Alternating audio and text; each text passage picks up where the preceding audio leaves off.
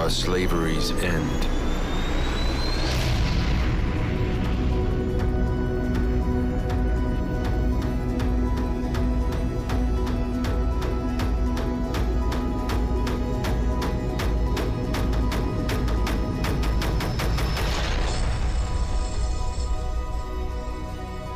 Each morning we rise, wide awake and filled with purpose. We fight fearlessly in the name of justice because we believe in a better world and a God who moves us to make it so. We are the church. Beyond a building or a day of the week, relentlessly defending freedom. Not for some distant future, but for today. So that this may be the last generation to be owned, sold, or ignored in their suffering. And though we may be free, we are tied to those still held in bondage. And we will not go away until lives, communities, and nations are transformed, until all countries protect all of their citizens. So, each day we rise again, knowing we are slavery's end. And we will never be free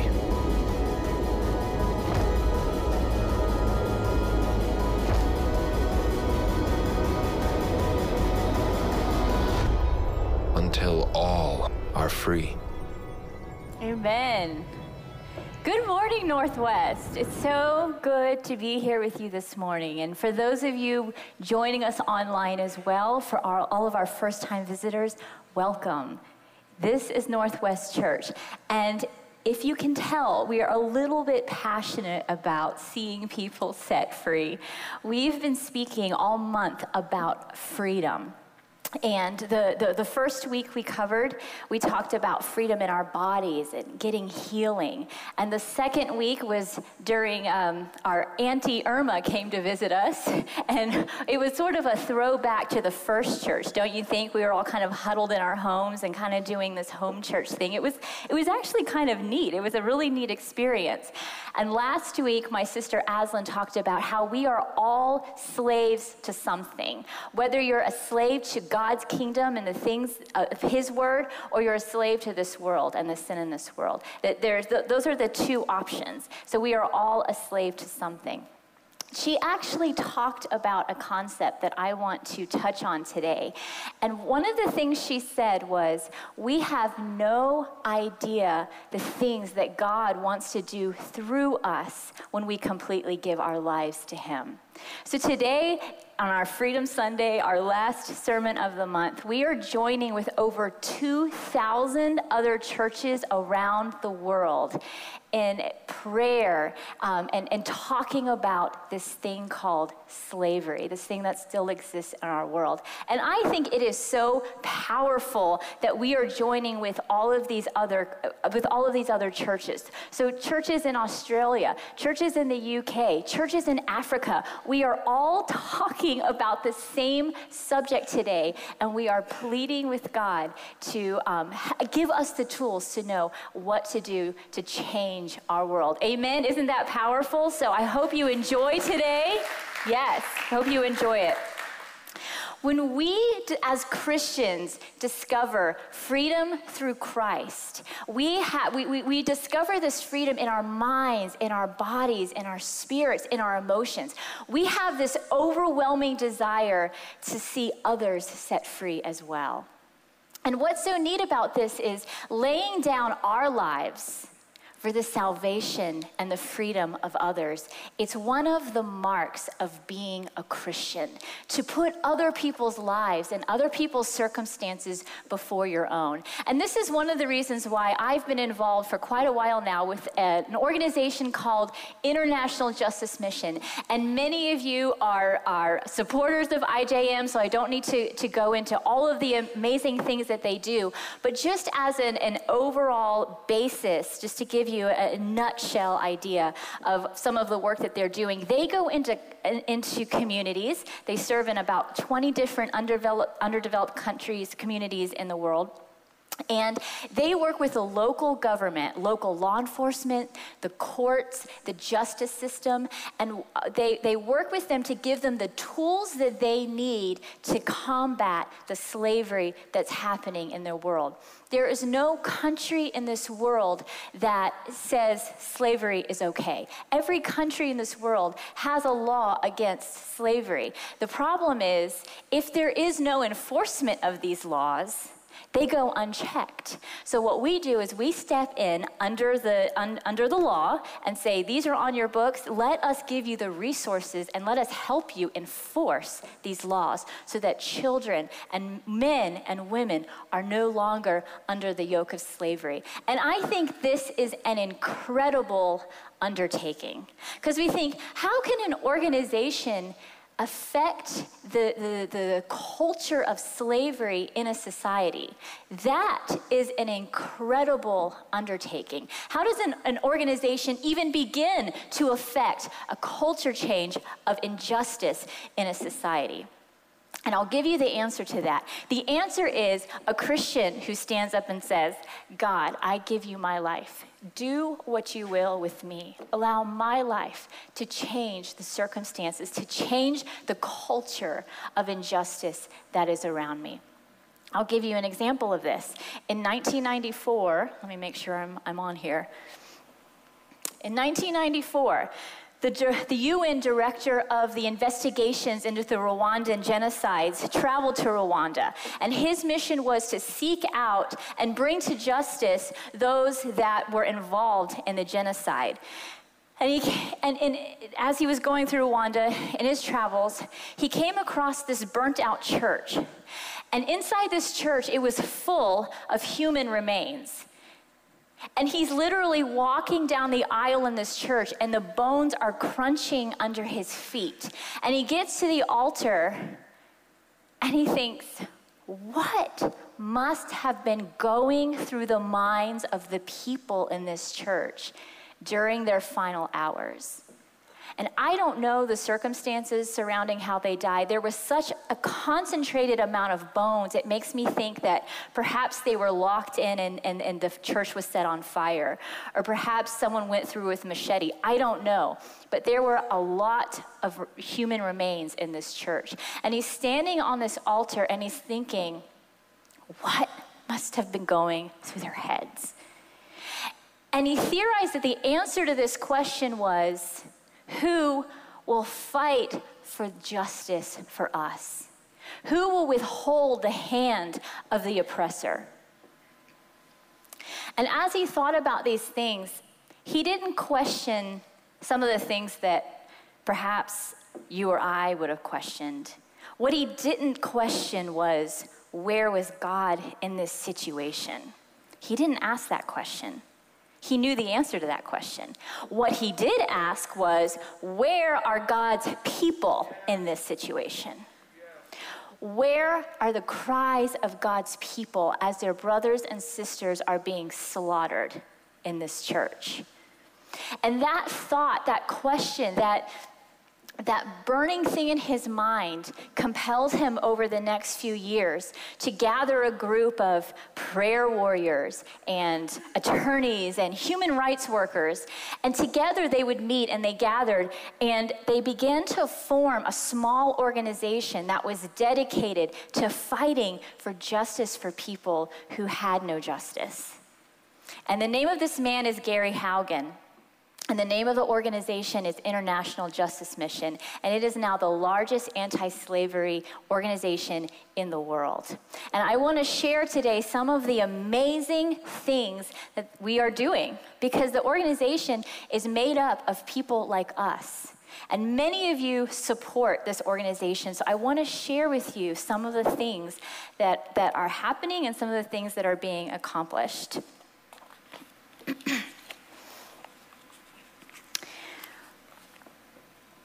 On Freedom Sunday, so we've been doing this series all month, but today we're going to look specifically about freedom from physical oppression. And as you listen to the stories that I'm going to share with you, some of them are going to be difficult to hear. But I'm not asking you to have an answer for everything. You know, when Gary was standing in the middle of those remains in just this horrific situation, he knew that he didn't have to have the answer for everything. All he had to do was say, God, I put this burden on your shoulders. Now you give me the tools that are in my possession and tell me what to do. Show me how I can help in this situation. So as you're listening to these stories and as we're sharing about freedom today, we're not expecting you to come up with all the answers. One person does not have all the answers to this. However, God gives each of us something that we can use in this fight. Does that make sense? What is our God-given role in our fight against injustice in our society? What, as Christians, what is it that God is telling us to do?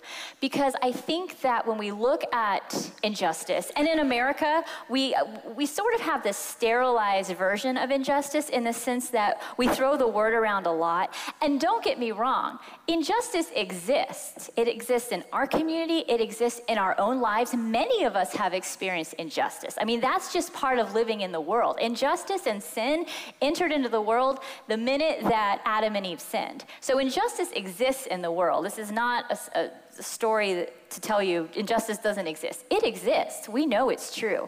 And how many know that our own country is in the middle of a battle right now? And we as Christians need to be on the forefront of bringing deep healing to our own country. I want this church to be on the forefront of bringing healing to our country and healing to our community. But today we're going to look at a biblical definition of injustice. It is a very specific type of sin. In the Bible, when it speaks of injustice, it is referencing the abuse of power to take from others the good things that God has intended for them, their life, their liberty, their dignity, their humanity, the fruits of their labor, the fruits of their love. It's when someone else takes from them what is theirs. In the book of Ecclesiastes, we look at chapter 4, verse 1, and this gives us a pretty good indicator of what the Bible is talking about. Again, I looked and I saw all the oppression that was taking place under the sun. I saw the tears of the oppressed, and they have no comforter. Power was on the side of their oppressors, and they had no comforter. So this is the biblical picture of injustice that we're going to be speaking about today. This is the picture of someone who has power oppressing someone who does not. This is the picture of someone who has taking from someone who has nothing. And let me offer you a few statistics here. According to the Walk Free Foundation, there are over 45 million people in the world living as slaves. 45 million is a greater population than 158 countries in the world. 45 million is more slaves than were trafficked during the 400 years of the transatlantic slave trade. 45 million people enslaved today is more than at any other time in history. How is that possible? A lot of the people I speak to don't even know it still exists today. And yet, it's greater today than at any other time in history, which is crazy to me, because today is the day that we are supposedly the most connected with the world. We are able to see things instantly when they happen, anywhere in the world. And yet, this is not talked about in a way that it should be. I can assure you that slavery still exists because I've seen it with my own eyes. And today I'm going to share with you a story of one of our clients at IJM. His name is Kumar, and we've been working with Kumar for many years, from the time he was a young boy. And so I wanted to play a film, and this film will be played in 2 parts, but it's going to show you a little bit of the reality that 45 million people, as a rough estimate, it could be more, that 45 million people in our world are living under. So let's go ahead and play Kumar's story.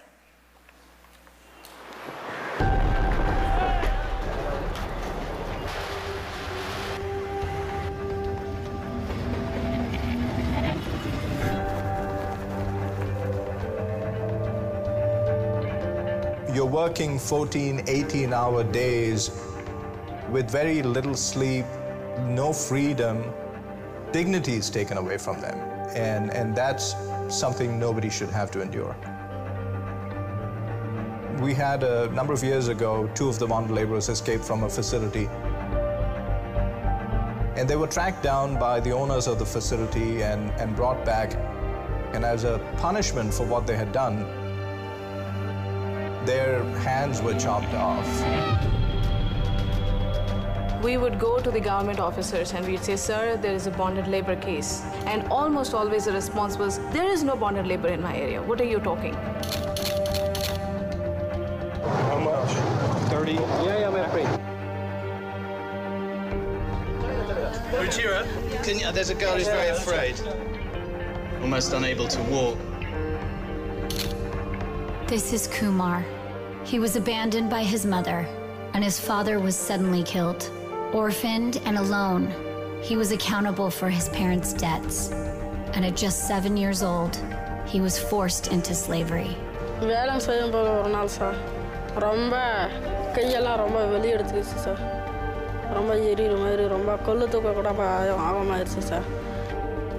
Kumar remembers a day where he was so ill he couldn't get out of bed. Immediately, his owner came looking for him. அவங்க வந்து ஏன்டா வேலைக்கு போகலான்னு கேட்டாங்க. நான் sir உடம்பு சரியில்லைன்னு சொன்னேன். அப்புறம் அவங்க வந்து கூட்டிட்டு போனாங்க, ரூமுக்கு கூட்டு போனாங்க. அப்புறம் சூக்காலே வச்சுட்டாங்க. ಗೊತ್ತು ಮೊನ್ನೆಲ್ಲ ಇವತ್ತು ಚೆನ್ನಾಗಿ ಎಲ್ಲ ಒದಗಿ ತಿಂದಿರೋದು ಎಲ್ಲರೂ ತಿಂದಿರೋದು ಅದನ್ನ ಇಂಕ வேற நம்ம அப்பா அம்மா இருந்தால் நம்மளுக்கு நல்லா இருக்கும் அப்படின்னு நினச்சேன் sir.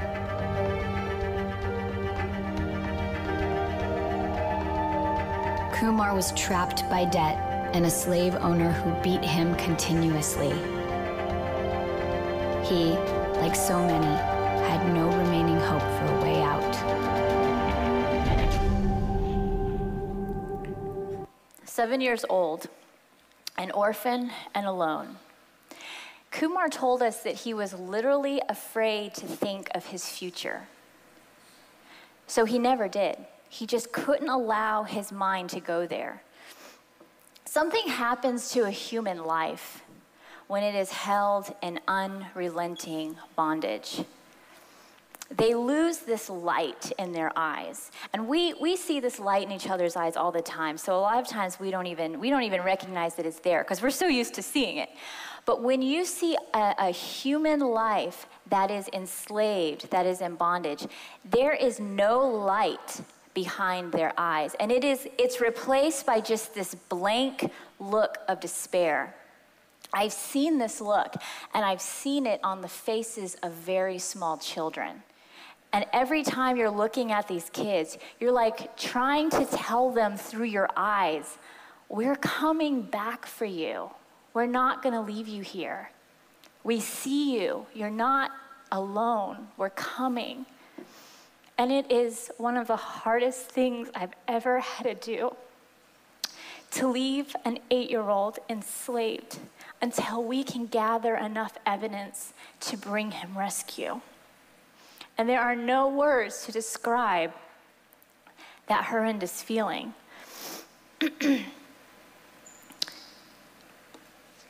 How to live with this reality is something that takes a lot of time in prayer. And you're pulling away from these children.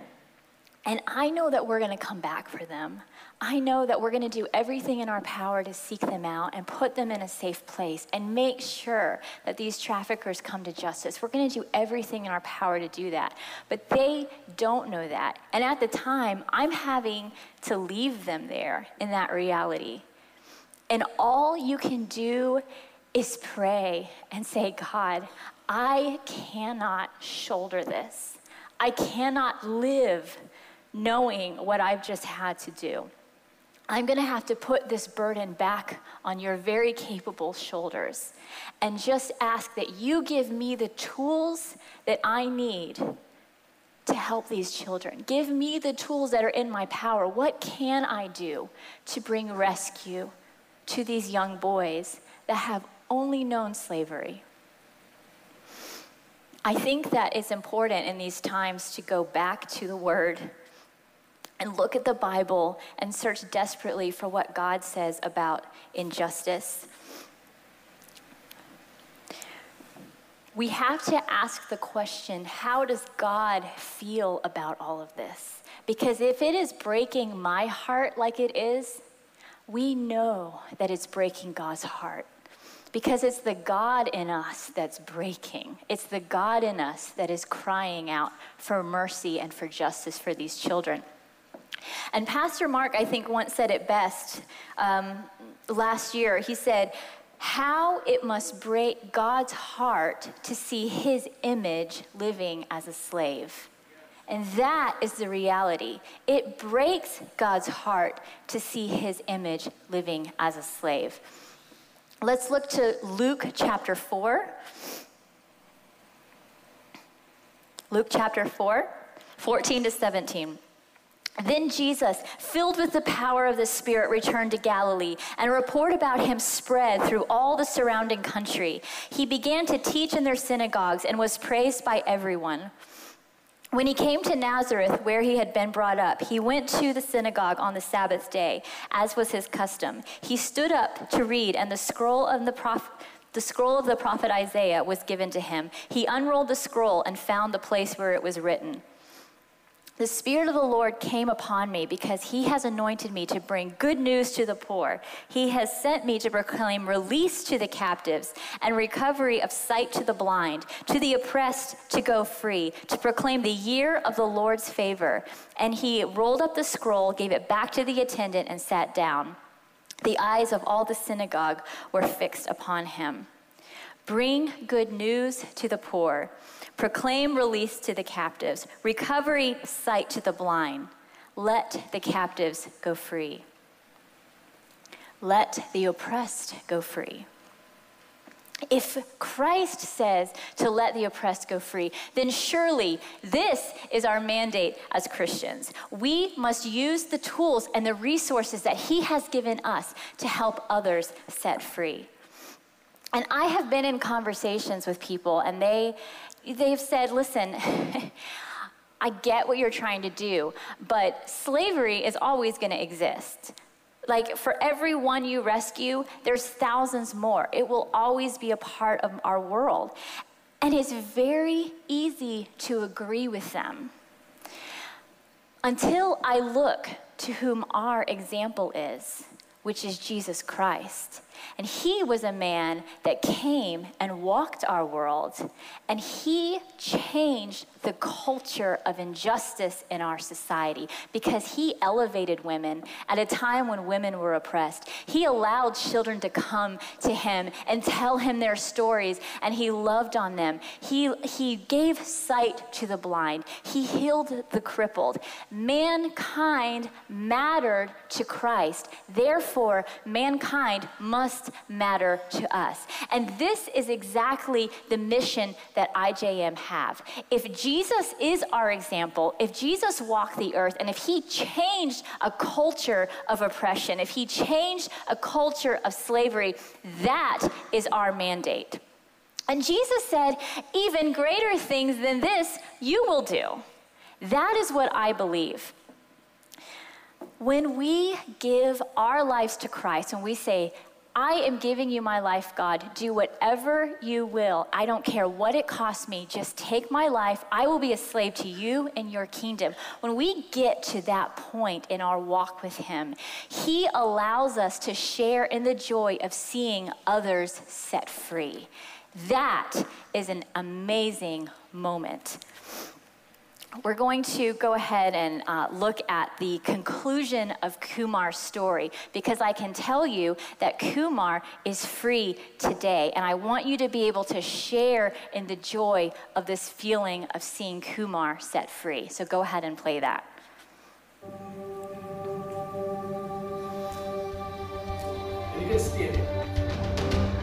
IJM discovered the horrific conditions in the brick factory where Kumar and others were being forced to work against their will.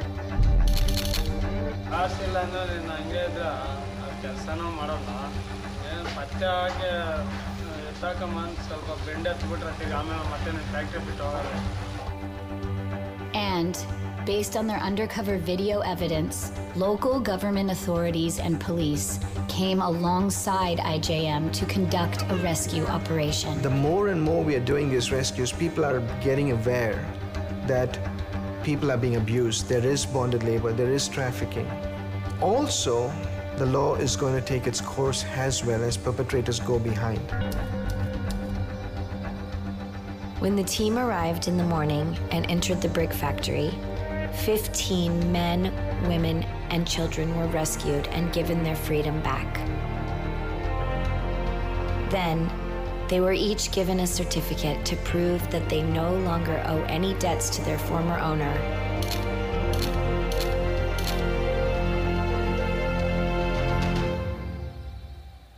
And one was for Kumar.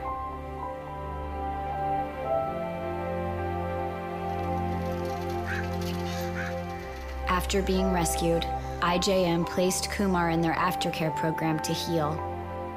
You'd ask him a question anytime, no matter what, and he would say, the one thing I want to do, sir, is I want to study. He was clear about that. And then they enrolled him in school for the first time.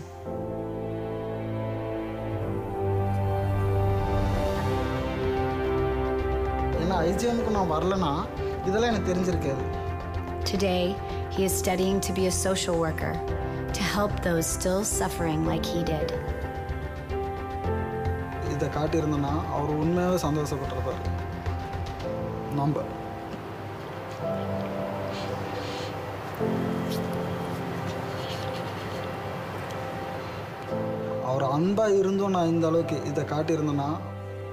And what we do at IJM is we go look for that lost sheep, that girl that's being abused, that widow who's been run out of her home. And we will search for her until we find her. That's how our Father has loved us. That's how we are called to love others.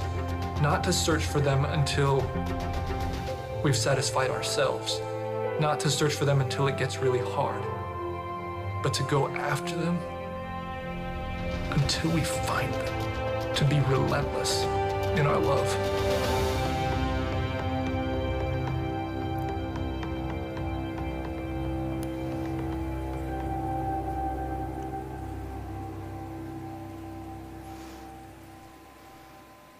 I don't know if you could see it on the film, but the light has returned to Kumar's eyes. You can see that he is dreaming about his future. He can see it now because there is a hope that is within his heart.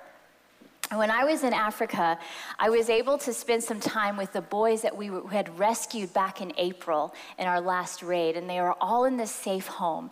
And they just came running up to me, and they had this light in their eyes, and they were happy, and they were healthy, and they were healing. And it was such a testimony, because it's in these times you see what a good and merciful God we serve. When you see a child who has been pulled off a lake, who's been pulled out of slavery, and you see him thriving in a loving family, in a loving community, you think, wow, that is the God that I serve. He is merciful. He wants justice And that is our mandate as Christians. It felt so good to be a Christian in that instance, because all of these things started because a Christian stood up and said, I give you my life, God. Take it. Allow me to be instrumental in seeing others set free. And when I spoke to the boys at the home in the safe house, I couldn't wait to tell them about all of you, about people that give of their time, that pray for them, that think about them. You're talking to boys that just know they had been forgotten. They had no idea people on the other side of the world pray for them. They had no idea that we have children that are their same age that give money, that put money in a basket every week and pray for their rescue and pray for their safety and pray for their healing. That is what a Christian does. I was able to tell them how loved they were.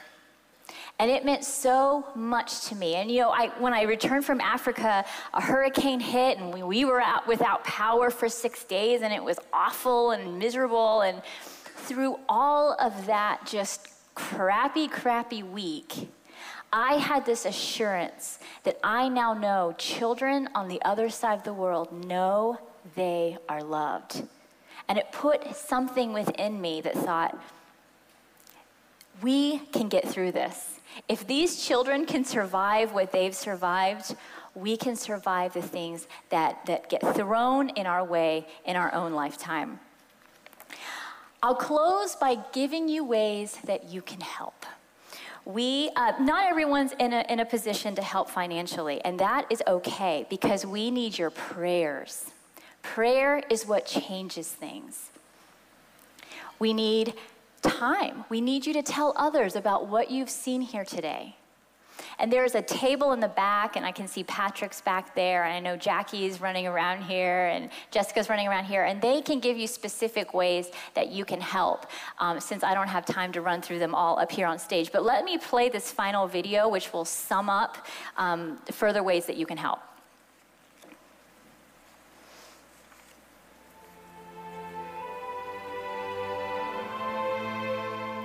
We all know the Good Samaritan story.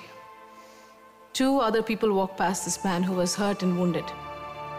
There was one person who stopped, picked him up, and paid for his care. It didn't take too much. It just required him to stop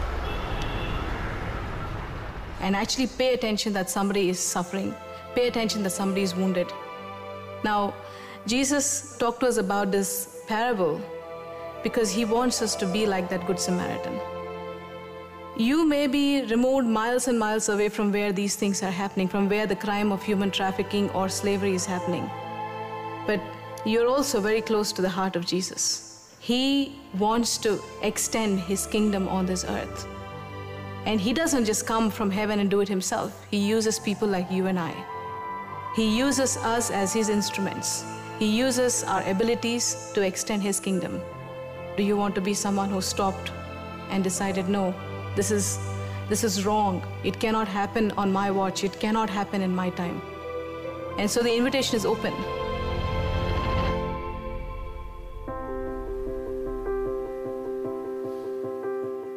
If you are watching this, it is because you woke up this morning and made the choice to get here. And when you leave this place, you take it with you. Right now, there are more than 45 million people around the world still bound in slavery, and that number is growing. IJM has a model that works, but we can't do more unless we have more help. So we are asking believers from around the world to take action, and take us with you too. We call them Freedom Partners.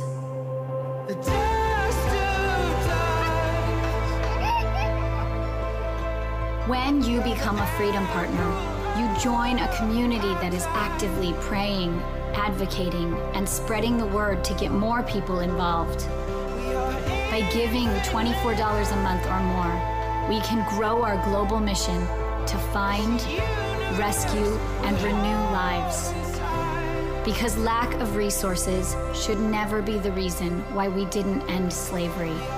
Do you want to be one of them who walked past, or do you want to be someone who stopped and decided, no, this is wrong. It cannot happen on my watch. It cannot happen in my time. And so the invitation is open. Join us and become a Freedom Partner today.